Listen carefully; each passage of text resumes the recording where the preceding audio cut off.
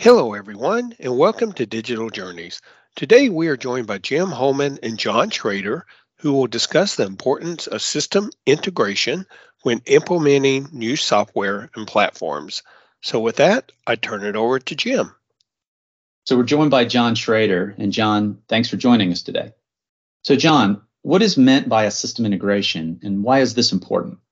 Let me say that there's been a shift in the way organizations do business, especially with cloud platforms and software as a service models.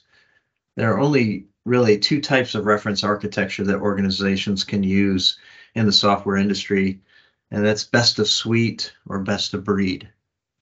Best of suite is what was used in years past, where everything was on a centralized system. Think of like mainframe computers, or think about running your entire organization on one software platform. That was the best of suite technology strategy, but it was limiting to your organization, and every change had to be prioritized across the organization, and who knew when your efficiencies would get done. So that was the best of suite type software strategy. And now there's the modern architecture is best of breed. And so this means that the best software is chosen to perform a specific task or specific role. So think like product lifecycle, sales, marketing, e-commerce, purchasing, forecasting, customer service, accounting, warehouse management, HR, payroll, business analytics and reporting. I mean, there's so many different aspects to business, and each parts of those business could be, a different software. So this is the best of breed approach. And so when you think about the best of breed world we find ourselves in, it's most critical to have an integration strategy, to have a software integration strategy. So there will be disparate software systems and platforms to integrate.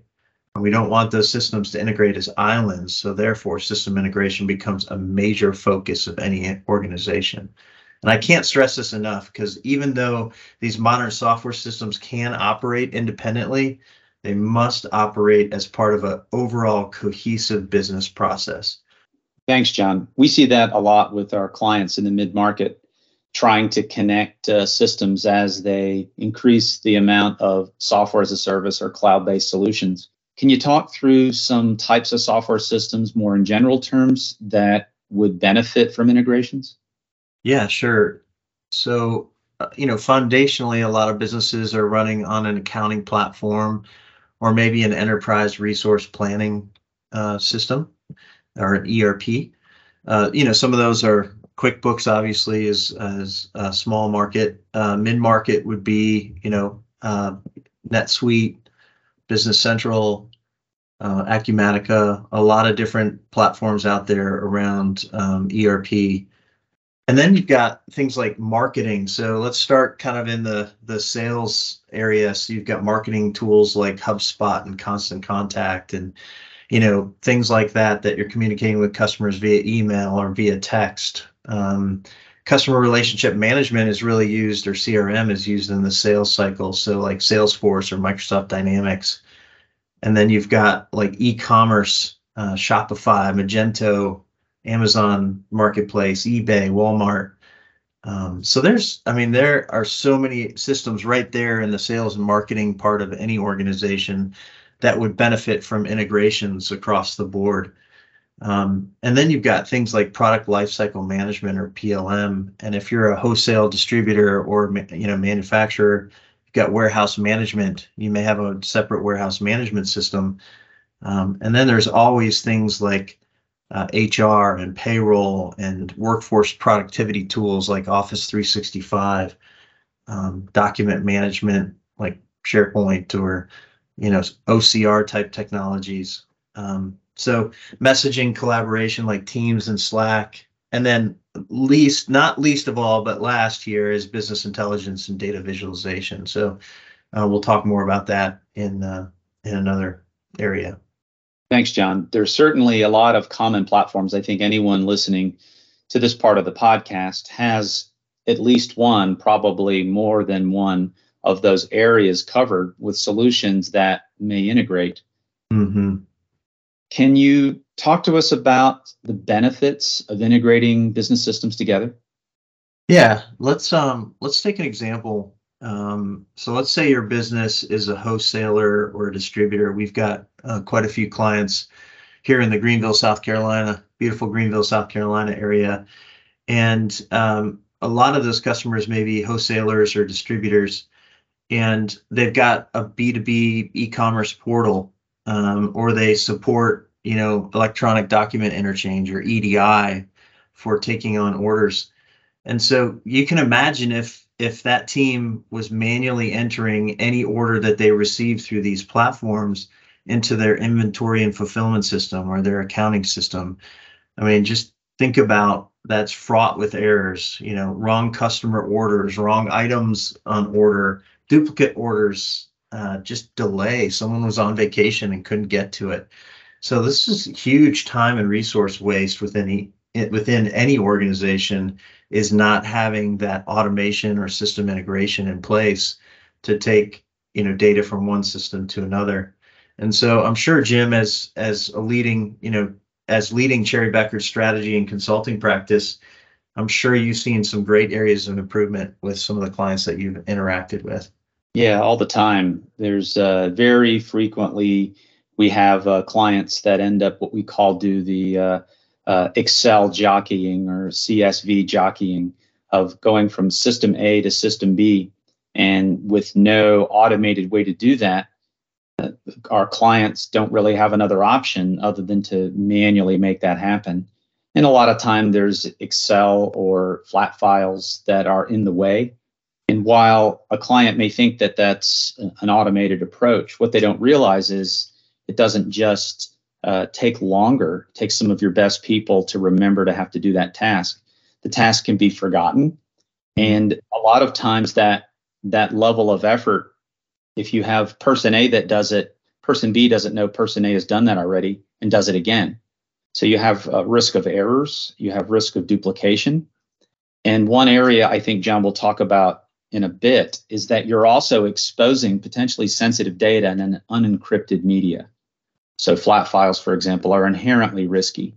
And the risk of having data seen by human eyes as part of the integration process is a real concern. Yeah, Excel is not a database. So that's what we keep telling ourselves. That's true.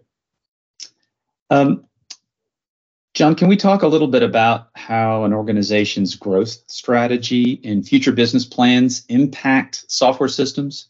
And how might that change an organization's posture on integrations? Yeah, good question, Jim. Typically, smaller organizations tend to utilize, their accounting system and that great database called Excel as their software architecture. And then as they grow, they do move into maybe an ERP platform to handle things like inventory or more advanced business functions. And then what we see in the mid-market, you see a lot of organizations that have been around a little while, maybe on an older ERP platform, on maybe some older technologies, and they want to make a move to the cloud-based, software as a service type industry and modern platforms. So there's never a shortage of really strategic planning for systems and system integration and growth. So we'll see a lot of companies running their ERP systems on a computer in the back room or, in their own kind of private cloud environment. They may be on an Act or something on a desktop for their CRM. So we help them really change from one idea or platform to the cloud and this new software as a service type industry. So we're helping a lot of our customers just as they move and grow. And for growth, you really do need to position yourself to be 4 times the size you are today in your technology infrastructure and architecture and strategy. So if a company is, say 10 million, they really need to be prepared for 50 million or, so as an IT strategist, how do we help the organization be ready for that? And so that's the new modern technologies and software as a service platforms. Yeah, we see this as well when we deal with, say, private equity clients or venture capital or other types of investors where you'll see different organizations that have different overlapping or competing solution sets.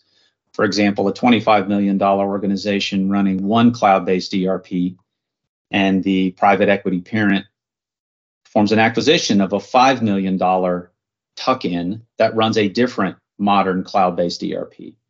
What we'll see is not only does this drive a requirement for an integration, which you've done a really good job, John, explaining why that's important, but it's also introducing time sensitivity, because a lot of times during an acquisition, it could be that the company that was acquired doesn't get to run their existing ERP or CRM or human capital management solution, but for 60 or 90 days. So having an integration strategy, an approach, using the right tools is very important if you intend to grow by acquisition. Yeah, good point, Jim. Data strategy is probably one of the key areas that I want to focus on here is business intelligence. So many of the software platforms in place within an organization will say they have advanced analytics. However, those reports can only really report off the data within that specific system. So they're really siloed reporting systems. A true data strategy and data platform and unified data model is critical to make, informed business decisions. So this means integrating critical information from each of these business systems, such as CRM or such as ERP or e-commerce or warehouse management or whatever it might be, into a single data platform. So bringing this industry, we could also bring in, industry or competitive data alongside of other outside data sources such as supplier information or customer forecast data. So I want to say that an organization's business intelligence platform largely utilizes system integration tools to collect and report on data. So this is one key area of system integration within any organization is business intelligence. Right. That makes a lot of sense, given that you could have a lot of disparate systems, but all of the data from those disparate systems needs to lie in the same data stack so that analytics can be performed. That's right. Is that fair? Yeah, and comparing, using data from different systems to paint a bigger picture or really understand the complete picture is really what you're after in the data platform. Thank you for your time today, John. In part 2, we will look at other important areas of system integration. Thank you, Jim and John, for the discussion today. We appreciate your insights on system integration. As always, feel free to like and share this podcast. Stay tuned for part 2 of this series.